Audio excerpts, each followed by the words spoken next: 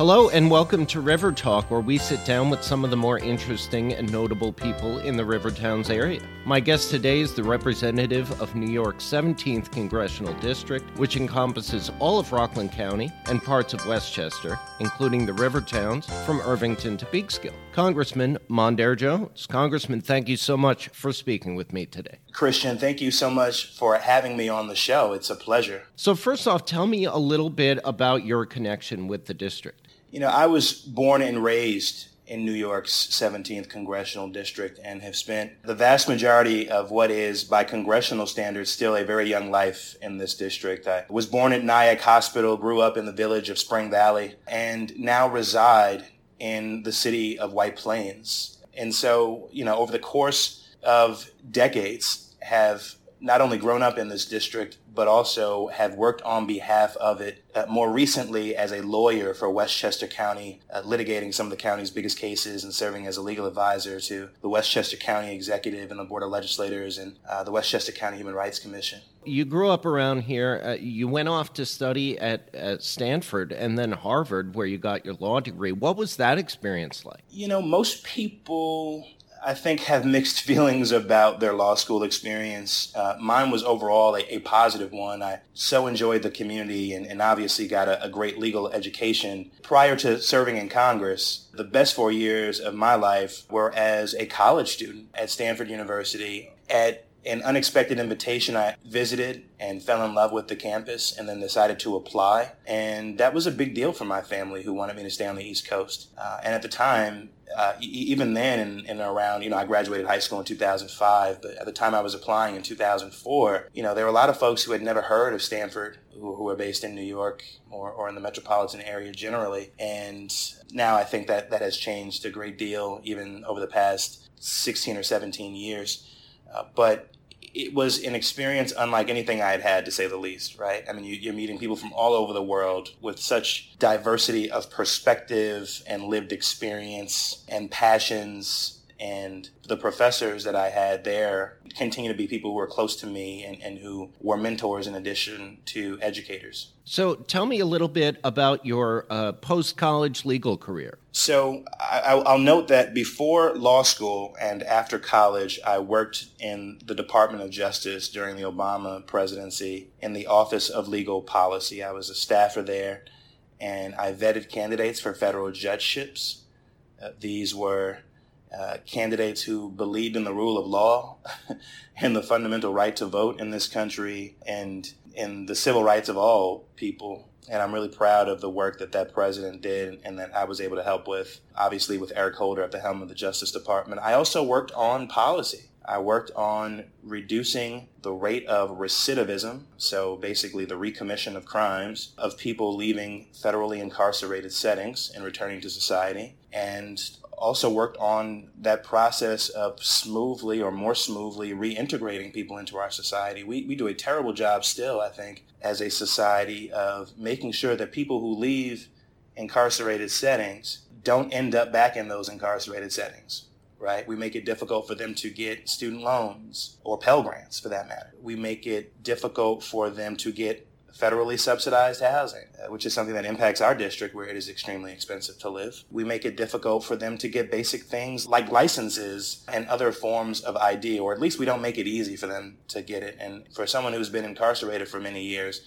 we need to start making certain documentation and other things easy for them if we want them to become contributing members of society. So you would say that your work with the Obama Department of Justice was probably a pretty formative time for you. Did it influence your decision to get into politics? It did. I had been politically active in college at Stanford, but, from an ideological perspective, I saw a president of the United States, a Democratic president of the United States, with significant majorities in both chambers of Congress, still be obstructed by people who were not interested in legislating in the best interest of the American people, but who were singularly committed to preventing a Democratic president from making any kind of progress, and were saying as much. And that really diminished whatever patience I had for compromise where none is necessary, and we know what the American people need, right? So I use, for example, this infrastructure bill. The president, as of today, is reported to be considering a number of concessions that would whittle down significantly the size and the scale of the infrastructure package, also known as Build Back Better, which consists of both the American Jobs Plan and the American Families Plan. And he is doing it with, to be fair to him, great insistence by people like Senator Manchin of West Virginia for the purpose of getting a few Republican votes. But the American people, just like they knew the American Rescue Plan was the right way to go, despite the fact that not a single Republican voted for it, also know that we need to meet the scale of the various crises that we face, not just roads and bridges, but the climate crisis that is existential, and it's surely the crisis of human infrastructure. So now I'm talking about childcare. And if we have unified control of the federal government and can pass this bill through reconciliation, we should not be watering it down so that people who are not acting in good faith are able to say that they have their name on the bill. So in 2020, you ran for Congress in an 8-way primary, which is a pretty big deal. What was that experience like? It was a dream, but it was also really hard. And I'm so grateful to have had what I believe still to be the best team in American politics working on that campaign, especially in the primary phase. Obviously, when Congresswoman Lowy announced her retirement, anyone who had ever aspired to run for Congress seemingly moved back to our district and threw their hat in the ring. And up until the final days of that race, you may recall that the political establishment, for the most part, did not believe that someone like me could win the Democratic nomination in a district like this. But the whole time I believed that we could.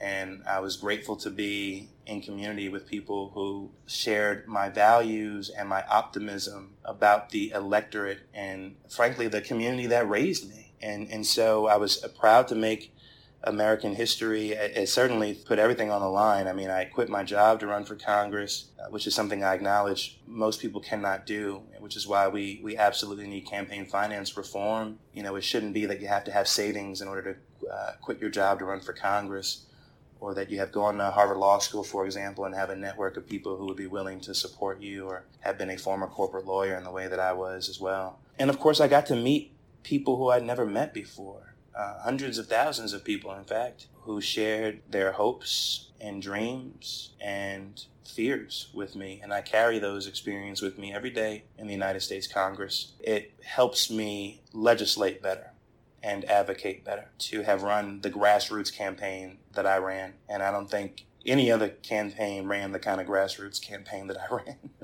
Well, you see a lot on the national and the local level of Democrats primarying and taking on more established candidates. Is that something you find encouraging? I think it depends, right? I mean, I don't think that people like Elizabeth Warren and Bernie Sanders need primary challenges. But I do think that where your district is yearning for bold solutions to intractable problems, it is increasingly untenable for people not to get behind things like a Medicare for All system, especially in the midst of a global pandemic, which has really exposed the grave inadequacies of our largely employer-based healthcare system. You know, I think it is increasingly untenable for people, especially given the progressivism of this younger generation, to not be talking about issues of systemic racism and racial justice and reforming and reimagining policing in the United States of America. Also simultaneous with developments in technology that have really exposed a lot of what these interactions look like in the day-to-day lives of Black and brown Americans. One of your more high-profile actions was filing a lawsuit against Donald Trump and Postmaster Louis DeJoy. Could you tell us a little more about that? As a candidate in the general election, I watched as our democracy came under assault, which I know sounds familiar today, by a president of the United States who was lawless and not committed to a free and fair election, and basically one of his lackeys, Louis DeJoy, who's still today the Postmaster General of the United States Postal Service, which sounds crazy to say, but it's true. And he had proposed a number of so-called operational changes to make it extremely difficult to vote by mail effectively and efficiently, to strain the resources of the workforce as it existed within the Postal Service. And I also knew that everything was on the line. We couldn't endure another 4 years of the now disgraced, defeated president of the United States, Donald Trump. And for that reason, I wanted to do something prior to even being elected to be helpful. Because, of course, what happened at the presidential level would also have ripple effects down at the congressional level as well. I mean, people were voting on the same ballot for various offices. So there was just a lot at stake, including majorities in the House of Representatives and in the Senate. And as a private citizen, I decided to sue as a plaintiff, and we got a nationwide injunction requiring him to stop those changes from going into effect. And what are some of the accomplishments that you are most proud of in your congressional career so far? You know, even before being sworn in, my colleagues elected me freshman representative to leadership unanimously. And that is a very humbling experience for then a 33-year-old who had never held elected office to receive. I, on a weekly basis, at least, am in conversation with the Speaker and with other members of the Democratic House leadership team about the path forward for our country and for the Democratic caucus in the House of Representatives. I'm really proud of everything that we have passed so far. I mean, I think most people understand that the Senate is the problem today and not the House of Representatives. We passed the Equality Act, which would finally enshrine protections in our federal anti-discrimination law for the LGBTQ plus community.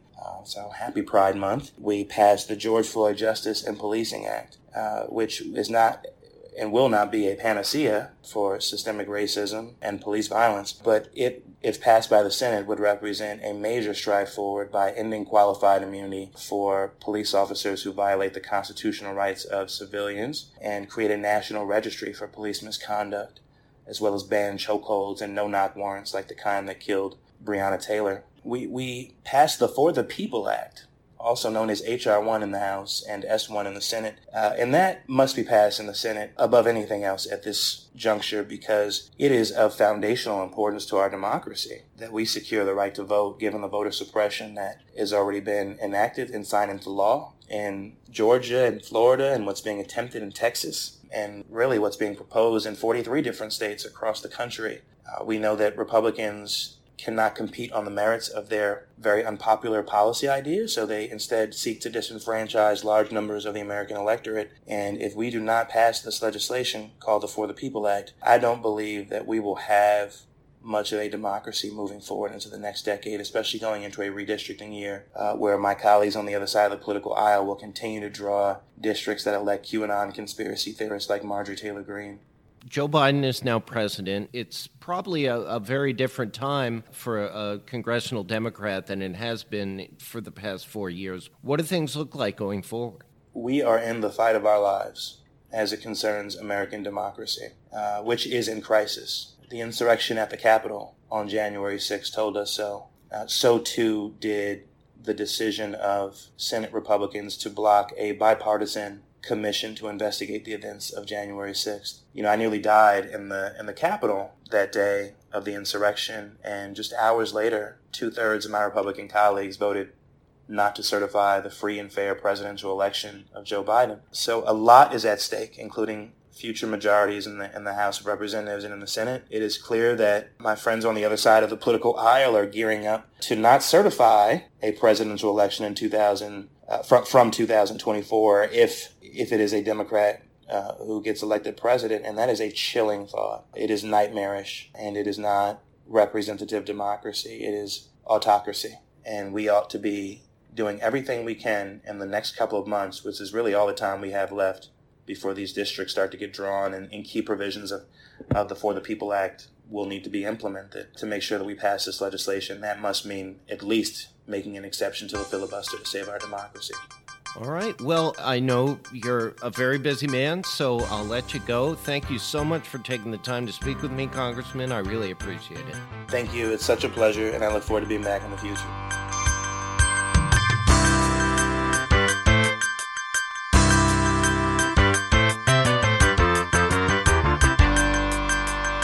If If you'd like to learn more about Congressman Jones and the work he's been up to, you can check out his website at jones.house.gov, or you can follow him on Twitter at MondareJones. River Talk is a production of River Towns Media, publisher of River Journal and River Journal North. For more information, check out riverjournalonline.com/rivertalk. Do you know someone from the area who would make a great guest on the show? Let us know at rivertalk@rivertownsmedia.com. River Talk is executive produced by Alan Begun and Bruce Apar of River Towns Media. I'm Christian Larson, and I'll see you next time.